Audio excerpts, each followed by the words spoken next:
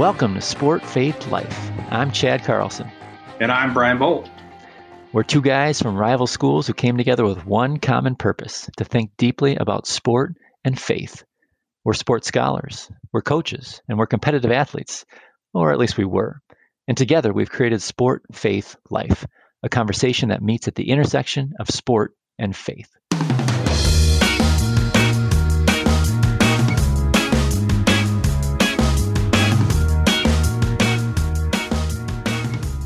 Today on Sport, Faith, Life, we talk with Kevin Bruni, an athletic director at a large Christian high school and middle school in Grand Rapids, Michigan, where he's trusted with serving more than 115 teams and about 1,000 athletes and their families.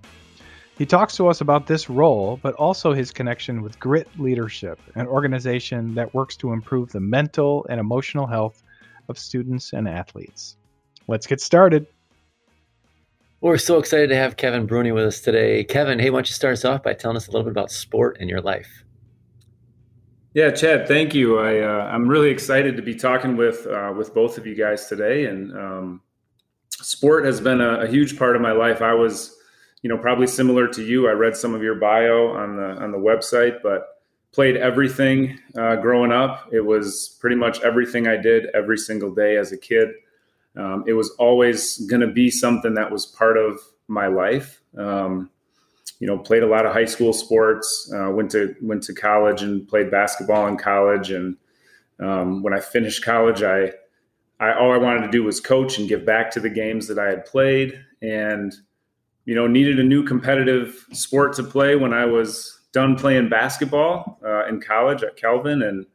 And so I picked up golf, and that became a sport that has really challenged me and grown me over time too. So that's kind of what I do now, and in this part of my life. And I still coach. I still participate in tons of sports, and I'm an athletic director. So now each day I started as a PE teacher and made sport a big part of life, and then now I'm an athletic director, and so I get to work with families and kids and communities every single day with the classroom of sport in their life. So it's a big part of my life, and always has been, and I'm sure it always will be. So that sounds like you're doing quite a bit giving back, and interesting that you talk about finding competitive outlets after the basketball career is done. That's right. We go through that. It's not an easy transition, but it sounds like you found plenty to do. So tell us a little bit about faith in your life.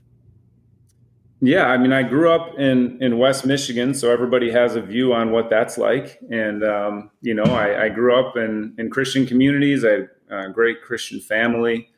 And long story short, I would say when I went to college, even though it was a Christian college, it was really the first time that I had the opportunity to choose if I would make faith something that was going to be my thing or just a thing that I had always done. And I will clearly say that I stopped going to church. I did, all the things that you would think, which is to just not participate. And that lasted about 2 months of my freshman year of college before I realized I am quickly becoming kind of a sour person. I started to feel some of those things inside of me that I didn't really like. And, to say the least, in that moment, I think there was gentle nudges from guys that I played basketball with or roomed near in this college at Kelvin College at the time, and there was just nudges to go back to the faith and make it mine. And nothing greater than going to Hoop Heaven out in New York over the summer after my freshman year, and spending 2 weeks at a Christian basketball camp out there, putting sport and faith together. And it really changed me. It made me want to teach. It made me want to be a Christian school leader. And, since then, faith is something where when I look back, I'm constantly seeing the challenge, the difficulties, the pain as things that have guided me to better places. And I know it's really easy to say that, but that idea of reflection on these situations we've been in. It's usually not comforting in the moment to know that God is in control. But when I look back, I can see how all of those things have guided me to the places that I've needed to go to further his kingdom and further the work that he's been doing in my life. And so faith in my life is a daily a daily important thing, something that I am grateful to have a family and schools that have given me the opportunities to make faith my own. And over the last, I think it's 16 years of working in Christian schools, only has strengthened my faith and my understanding of how important God is in our lives, in my life, and how he is guiding us through every single day, whether it feels that way or not in the moment. And it's something that I hope to share with families and kids in my work every single day, that is part of their life, and that they do have a good God behind the scenes and sometimes right in front of us, helping us out every day. Well, Kevin, it's good to hear your story, at least the parts of it that you're able to share in that short introduction. And I can already hear you're starting to try to make those connections between your work life and your play life and your faith life, right? The kind of thing that we all try to do here at Sport Faith Life. And you really have boots on the ground, right? You are getting up every day, administrating sport, leading sport, and wondering, what does it do and what does it not do? Before we get to that, I wonder, is there something about yourself that maybe is a little off the beaten path, something that helps us get to know Kevin Bruni a little better? Well, I mean, I think it's important for people to know that when Chad and I played basketball against each other in college, we were 3-3. So each team won, but it is. I mean, I think we have to mention that I did outscore him 81 points to 71 points in those 6 meetings. So I'm not sure if that's great offense or, he was known as a defender, but I don't know. I mean, it's something I just was, thinking about. Should be mentioned. That is off the beaten path. I love that. But in all seriousness, that was probably the most important thing for us to know. Okay. In fact, I can't imagine any more important detail to bring to this podcast. So thanks very much. And it might, Chad, I was not a great defender myself, and I know that we guarded each other a lot. So I don't know, maybe the people can draw their conclusions about that. I mean, it could be that you were more of a team player than I was. I didn't pass much, but I don't know. I do remember one game after playing you guys, I ended the game with more stitches than points and rebounds combined. So maybe that plays into this overall tally that you're sharing. It could, yeah, you could. I don't know, but I thought that was of interest. That my is also, one thing that I do always mention is a few years ago. I believe it was 2019. I was on a trip and had stomach pain. Thought it was from an airplane flight. I was there for 3 days and then came home and still felt bad. Went to work the day I came home, and the second day back to work. So the 5th day in, I just left work and I went to the hospital. And within about 15 minutes, I was in a scanner. And they had told me that I'd had a burst appendix for 5 days, at least. And they actually said the words, "We're surprised you're not dead." Like that was what they said to me. So, I don't know if that's a testament to grit and perseverance and resilience, or a testament to male stupidity and trying to be tough and my stomach's fine, and work through it. I don't know, but it is nice that I'm still here today, and God, grew some kind of membrane around that burst appendix, because we all know how dangerous that is. But he certainly spared me in that moment. So I don't know if that's a good or a bad thing. It says both, I think. But so we got some updated basketball statistics that help us, but also Chad with his stitches and you with your burst appendix. I mean, let's talk about golf. I mean, this is starting to really deteriorate here. So actually, it's really helpful for us to kind of use that to launch into our next thing. You use the word grit, Kevin, and I know that you have been doing some intentional work around this idea of grit. And I'm going to have a lot of questions about it. I think it goes back to a number of things, but the most famous being probably Angela Duckworth's work several years ago now. So I wonder if you can give us just a little background on how you got into that and how it connects to sport in your life. Yeah, I mean, I'll try to be brief with it, but I had been released from a basketball coaching position in the spring of 2017, which was the thing that I had always done. It was my favorite thing. It was the only thing that I wanted to do, was be a basketball coach. And I thought I was doing a really good job at it. And it's one of those things where it's you're angry, you're mad, you're disappointed, you're embarrassed, a lot of things, and you just don't know what's happening. To say the least, I had been an athletic director for about 5 years then, and was getting really sick of transportations, complaining parents, a variety of stuff. I end up in the fall, I'm like, you know what, this is my last year. I'm not going to do this anymore. I'm sick of this. I'm going to find something else to do. And I go to an AD conference in Chicago, which was a fantastic conference, learned a ton from some great Christian athletic directors. And the thing that I learned the most, though, was in the last session of the day when I wanted to leave and go actually play golf. We had tee time at Cantigny, which is a fantastic golf course. And I stayed for this conference because my boss said, no, we're going to stay. It's the last session of the day. If you were the last session of the day, you would want them to stay and pay attention to you. So I was like, all right, fine. So I paid attention. I decided to tune in, and it really changed my life. What I learned as an educator was that kids were less gritty than they've ever been before. They were more stressed, more depressed, more overwhelmed.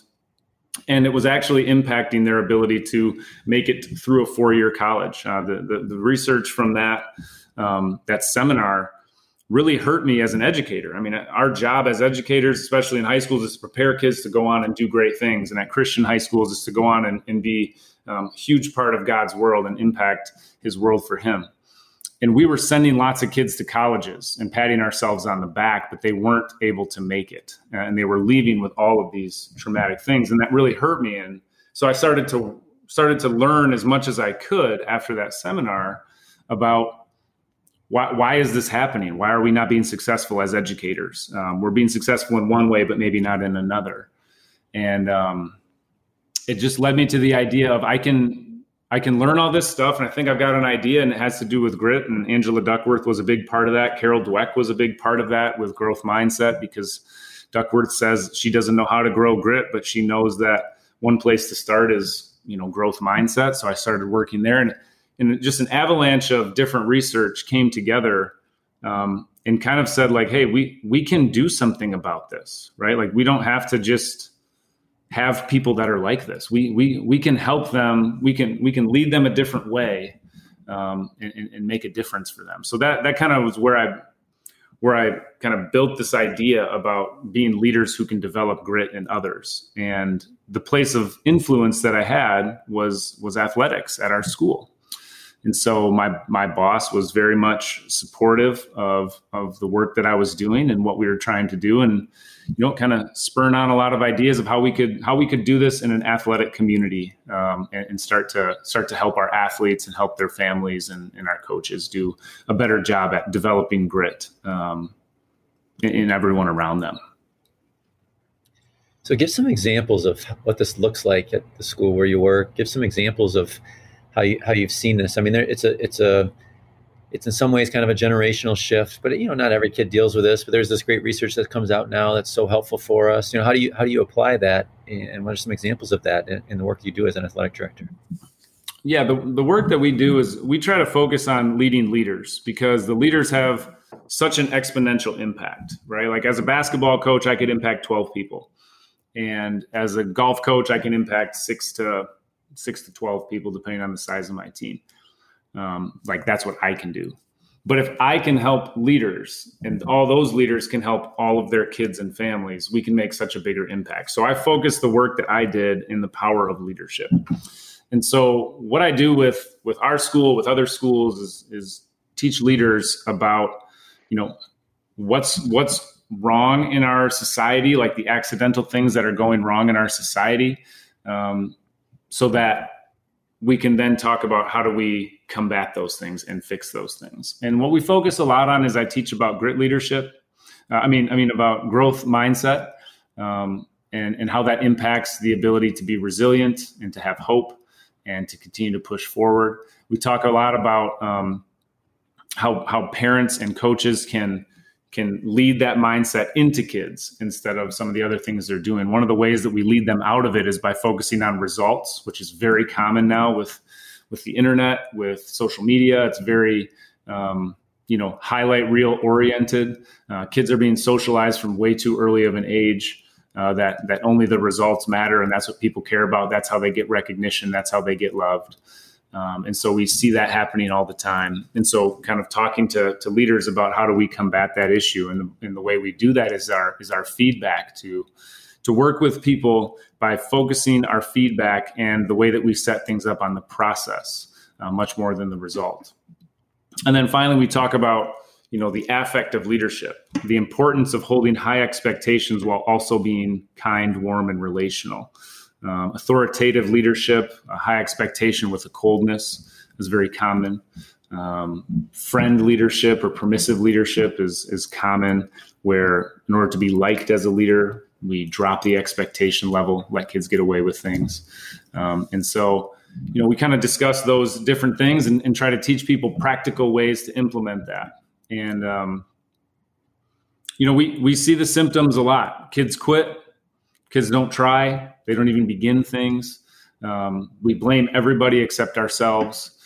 We do whatever we can possible to get that result, kind of a win at all costs mentality, be able to promote ourselves on Instagram or whatever it may be. And those things are just symptoms of a sick society, an ill society, that if we can teach them differently and lead them differently, we can kind of turn that around.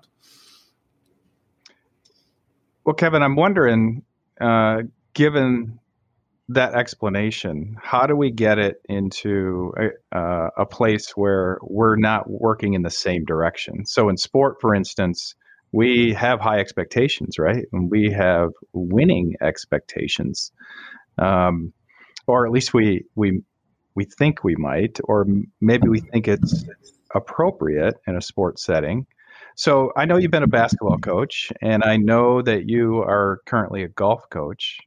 And you're dealing with an underperforming athlete. And you talked about feedback and the affect of coaching. Give me an example of a golfer or a basketball player that you might counsel a coach to say this or say that. Maybe they're stressed out by the moment. I don't know. How do you use feedback and affect to move closer to what you're hoping for, which I think is sort of a grit disposition? Yeah, I mean, if we're thinking about a golfer, one of the big things that we try to focus on is to be able to control our process. In all sport, we cannot control the outcomes, and we aim for the outcomes constantly because that's what people value and what people give us feedback on. But we can't control an outcome as much as we want to. The only things that we can control controllable things, which is our process, right? Our mental attitude, our emotional attitude, our plan, our ability to put the best swing on a ball. And so one of the first things that we talk about with golfers is that the scorecard puts a goal for every single hole, which is par. And so it doesn't matter if you make an 8, on the hole before. There's no way to make up for that. The goal is still the same on the next hole. So number one, you can't be a scorecard watcher and start freaking yourself out about what your result score is going to be. You have to make sure that you're trying to achieve the goal on every single hole, which is par. So you can't make up for it on the next one. You just have to try to get your goal on the next hole. And so how do you do that? You really focus in on, okay, what do I have to do to make the best swing in this situation for this tee shot? And no matter what happens, I have to make the best swing, the best decision for this next shot. And so keeping the game small really helps golfers focus in on how to be the best version of themselves they can be. If they get their eyes set on that final scenario, they're often going to take risks that don't make sense. They're going to try to do things that aren't the best way to do it. And so we talk a lot about controlling the controllables, having a plan, making the best of every single situation and constantly believing that there's an opportunity to make that goal, that par, or to minimize that damage as best as possible. So in golf, that's a scenario. I think one thing that people do in basketball a lot is, someone will score 24 points and everybody in the whole gym is going to say, "Oh, great game. You're amazing. Great job. Just feeding that 24 points. So the kid's subconscious, according to research, would say, I'm getting this praise. I'm getting this love because I scored 24 points and I'm the high scorer. Right. And the problem with that is that there was a ton of process that went into that. They could have exactly the same game the next day, take all the exact same shots in all the same situations and miss them all, play just as great of a game process wise and not score 24 points. Right. But you can only control your process and what you're doing. And so a better way to feed that kid back is to say, hey, your hard work really paid off in a game like this, or the way that you played around the floor today was really an impressive way to work with your team. And so then the focus becomes much more on the process of playing the game. And that feeds a resilience, that feeds something that we want more of, right? Is playing that game well versus focusing on the outcome all the time. And so in basketball, little feedback of, instead of just great shot, it was, hey, I love how you set your feet, stepped into the ball and had a quick release on that shot. Whether it went in or not, you can say that instead of the ball, great shot because the ball went in. So just changing the focus as a coach to the process they're going through. And even if it's negative feedback, hey, that time we were a little bit flat-footed. If we're able to get into that, I know it went in, but if we can step into that a little bit more, we could be quicker, give yourself a better chance to be successful on the next one. Because being flat-footed isn't going to give us success in the long term. So changing feedback to process-oriented sorts of behaviors seems to be something that builds resilience inside people, according to the research, and also that hope that there's the next thing, and they're focusing on the things they can control instead of the things they cannot. So golf is a great sport to talk about this, because I think the application is maybe a bit more evident than it might be in a team sport, right? So golf as an individual sport, I know it's played in a team, but as an individual sport, you can help any particular individual athlete see that he or she is a part of is going through processes that are leading to to healthier living as an athlete, to maybe better results if that does happen to be the end goal. But you can see, regardless of how your opponent does, you can still see how well you shoot, or any particular hole, or whatever else. In terms of team sports, where you're judged in relationship to an ever-present opponent, it becomes certainly not impossible, but a little bit more difficult to be able to separate your own process and how that's impacted the way that you're performing each and every game, because of the way in which another team might be just vastly superior to you or vastly inferior to you. So I'm curious if you can chat a little bit more about how you're working with team sport. And by team sport, I mean the things where there's defense involved, where you're sharing the same space at the same time, how you're working with coaches from those sports in a way that might be different from, say, golf or tennis. Yeah, it's a great question. I mean, one of the things that we always talk, because not every sport that we lead at our school is, championship successful or something like that. But we can still teach them so much. Like, one of the things we talk about a ton are these levels of growth mindset that I discuss from Trevor Reagan. And the first one is desirable difficulty. The second one is it takes time to build skills and to create improvement. And third, you have to opt in and actually do work, right? And so if we can focus kids in coaching, regardless of wins or, a team sport win or whatever, if we can focus it on those three levels, we can really start to build the right sort of mindset into kids. Because any argument or anything that they have or a complaint or whatever can go back to one of those three things. It's one of the most important things that I think we teach coaches, is how to apply those three levels. Because we can have a team that is going to go 0-9 in football or something like that and make a ton of progress for these kids, because they can learn that, number one, we can constantly get better. We can constantly do our best. That things are supposed to be hard in order for us to grow. If we go to a weight room, we know that we can't lift 5-pound weights, right, and get stronger. We'd call that a waste of time. So to not be challenged is not desirable. What is desirable is the difficulty it takes to improve. And so when you're struggling to win games, it's important for kids to understand it's supposed to be hard. This is supposed to be a challenge. We have to attack those challenges. This isn't like we stink or we need to quit, and that it takes time to get better. We have to constantly opt in to taking the time to get better. And so when we work with teams that struggle, we're really focusing again on the process and those mental mindsets that we can control, because I think we all know that although we hope in our hearts that things are simple and easy, we know that we don't grow without those challenges and those difficulties. So regardless of the records for our teams, we really want to push getting rid of complaints and excuses and reframing them in these terms like, well, we just stink, so why are we even going to try this week? That might be something that, a football team might say if they're 0 and whatever. They just kind of lose that motivation. And the point is like, yeah, we're not playing our best, but we can be better than what we have been, right? We can be a better version of ourselves. And part of that is that we have to expect it to be difficult. We have to fight harder than other people. We all know the phrase that hard work beats talent when talent doesn't work hard. Right. And so we can live on that and know that effort, as Duckworth says, effort counts twice over time. And so the harder we work, the harder we push ourselves, the better we're going to get and the more we're going to learn. I had a basketball team that was 3-23, and I would say it was one of the most successful teams I ever had. Not because we won games, right, but because we became the best version of ourselves. When we played together, we were not good at winning basketball games. But on the last day of the year, when everybody was done, everyone cried and didn't want it to finish. We had a 7-game losing streak to finish the year, and everybody cried, didn't want it to be over. Because the value was in the work. It was in what we were doing together. It was in constant improving. It was constantly the leadership of we can be better than this. We can do more. And sport can still be powerful, even when we don't win. We can be successful without being undefeated.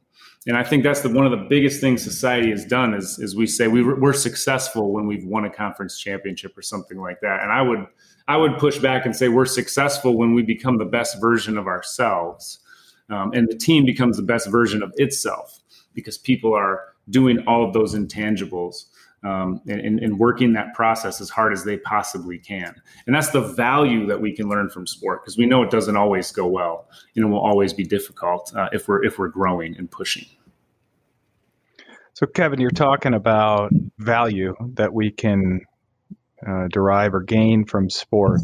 And I think a little bit about how, a number of the things that you talk about actually do still have a success mindset, meaning it does sort of put us in a position, if we give more effort, to potentially win more, to have better outcomes, those sorts of things. So it doesn't necessarily work against it. As I look, and I double checked it, grit is not one of the fruits of the Spirit. And I wonder, like, how do we make this connection? Do we need to make a connection? Because you talked about your faith life and we talked about what sport offers. And maybe this is not a direction that you've taken this, but I just wonder, how does faith integrate into the way that you talk about sport with your leaders and with your athletes as it relates to grit? And there's, Paul used a number of opportunities to use sport as an analogy. And I wonder, do you also try to turn to sport for those types of analogies?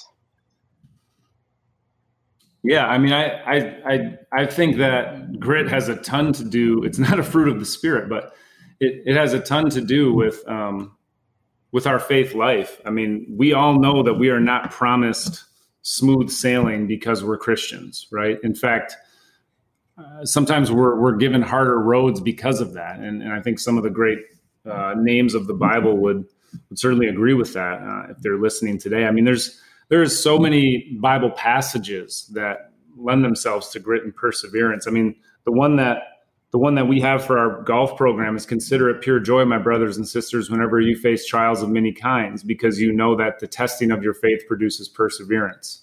Let perseverance finish its work so that you may be mature and complete, not lacking in anything.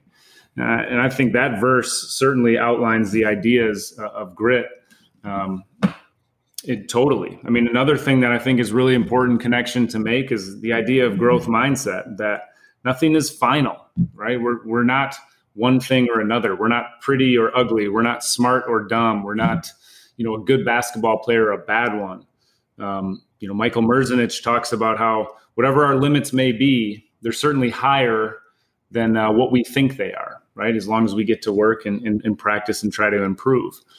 And when it comes to the idea of faith and the gospel, isn't it great that who we are is not final? Because certainly we fail every day and do not put God on display in the way that we should every single day. And isn't it great that that's not final? We have grace, we have Jesus, we have his death on the cross to save us from that. And so the gospel in itself is growth mindset oriented. That's the way that I look at it. And certainly one of the key factors to being someone of grit and perseverance is to be growth oriented. And so the intersection of faith and grit, I think the connections can be made all over the stories of the Bible. And certainly if you're looking for that, it's not hard to make those connections and to speak to others about them. It seems like the story of the rich young man comes to mind too, where he's essentially told, okay, all right, so you act well, you think you're doing well, you have a lot of assets, right? An affluent guy, give of everything you have to God. Not that that's what necessarily was the point of that conversation, but it was that it's really hard, right? Following Christ is really hard, right? It's easier to go through the eye of a needle and enter the kingdom of heaven. That's the idea. There is something that we're striving for. So I love that answer. I'm curious from a developmental perspective, how your mantra, how your rhetoric changes from when you're working with, say, coaches to when you're working hands-on with high school athletes on your golf team or otherwise, to when you're working with middle school athletes, to your own kids who would be elementary age and below. How do you layer the conversations there to plant the seeds with the younger kids that they can understand, so it might be easier for them once they get to middle school, high school? I guess I'm thinking of the fact that I'm coaching a Rocket football team right now with 9 and 10-year-old boys, and for me to talk about process versus results, I think that some of them might understand a little bit, but it'd have to be pretty concrete for them. So I'm curious about how the presentation of all this changes based on the ages of the kids you work with. I mean, I get to practice thousands of times a day with my kids, right? We all know that kids are seeking approval and we want to be positive with them. And my daughter can show me a picture, that she draws, and I can say, "Oh, you're such a great artist. That's so amazing. You're the best."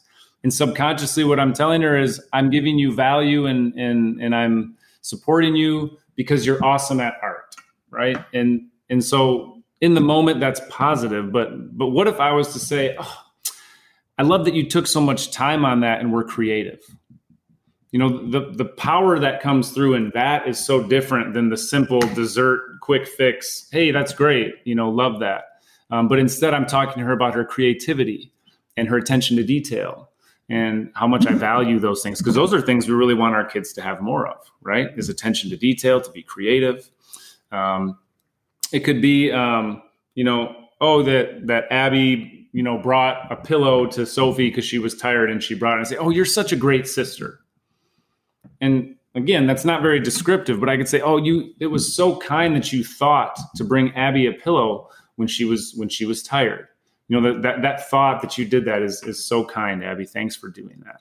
So then the focus is on what she did, right? Describing it versus just the final outcome, because kids will then make whatever subconscious judgment about our feedback. So when you're coaching 9th and 10th grade, football teams, it becomes a skill of, am I giving feedback about the process they're going through? Because we always mean those longer sentences, but we don't often say them. Right.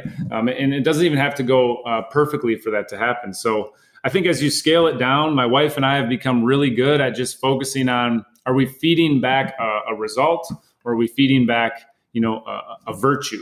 You had Dr.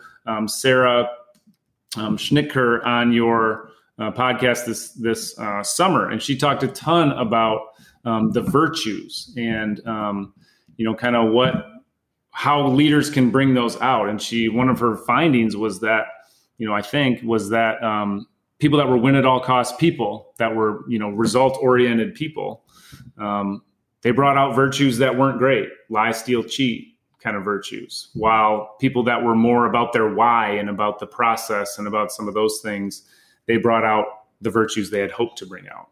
And so just focusing feedback with kids, with other people on the things that are good that you mean to say, instead of just saying good job this or good job that. But kind of refocusing is how I level it down. The second way I level it down is to talk to parents at an early age about those levels of mindset and how the way that they speak to their kid about the problems, is really important. It's probably a difficulty thing. Instead of bailing them out, we hear about snowplow and lawnmower parents. A lot of times what's happening in those scenarios, a common one for athletic directors is, hey, I want to talk to you about my son, Jimmy, but you cannot tell the coach or Jimmy that I'm talking to you. Okay. That is the definition of snowplow parenting, right? Where they see something ahead of time that they want to fix. So before anybody even knows about it, they're going to plow the way and make it clear for their kid to come through and have a happy experience. And the problem with that is that if we want kids to learn how to manage difficulties and challenges, we can't make it easy for them their entire life until they leave, which is kind of what's happening, right? And then they leave us, and then we see all these difficulties and failures and kids dropping out and not managing things and all of that. And we can start that at a young age with our coaches and our parents, just trying to avoid that situation, shoveling snow with them instead of for them, right? If we just do it for them, they never learn. And it can be hard because I've got 3 kids and I know what it's like to look at them and see them disappointed or sad or frustrated, and knowing that I can fix it for them really easily. That's something I have to kind of restrict myself from doing. It doesn't mean I love them less or that I'm a mean person. I'm just going to be in it with them instead of fixing it for them. One example I have is my son. I mean, he didn't learn to dress himself until he was like 6 or 7 years old because we were always short on time and it took him a long time. And so we would just quick do it, because we didn't want him to be frustrated and angry and start his day bad. And so we would just do it. And I'm sitting here like, what are we doing? Like he's 6 years old, so he doesn't even know how to dress himself, like, what are we doing? But we had done that to try to avoid that frustration. But the crazy thing was, once we let him deal with the frustration, he learned really quickly. And so, we just have to be careful when we level down. I think the key is to be focused on the things that we say to people being about the virtues and the values we want to come out in them. And then secondly, being careful to allow kids into that struggle and allow them to sit in it and the time it takes, instead of trying to fix it or blame something away or call a coach or, give somebody a hard time or blame an official.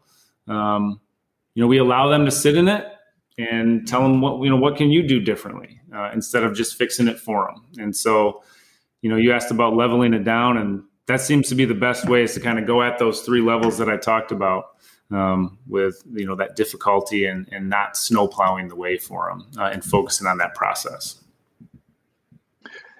Kevin, I'm going to test my listening skills here on the feedback I'm going to provide. So I really want to, I want to thank you for your engagement with this topic and for really the effort that you've put into it. I'm really impressed with the humility that you've brought to the examples you've given, and really the hospitality that you've shown in sharing all of this with our listeners. Nothing about your performance in there at all, right? Thanks so much. I mean, to me, I think the words that we use, the language that we have can provide messages, but certainly unintended messages. And it comes out certainly as emotions are high. Right. And emotions tend to be high in sport settings. I think what you've given us is a great opportunity to reflect on the work that we do with the people that are in our immediate orbit, and a way to think about sport and the opportunities it provides in development for our kids, for students on our teams or players on our teams. And I think all of us in those leadership circumstances can get better at providing feedback that is more focused, more direct, being more proactive about some of the things that maybe we take for granted, right? Or get loose, right? Just like you said, in dressing your child, there are other things that really help us rationalize why we might do something, but in the end, it might not be the best possible result. So thanks so much for taking a little bit of time with us on Sport Faith Life. It has been great to interact with you, and we definitely wish you the best as you continue on with this work. Thanks a lot, guys. Appreciate being on.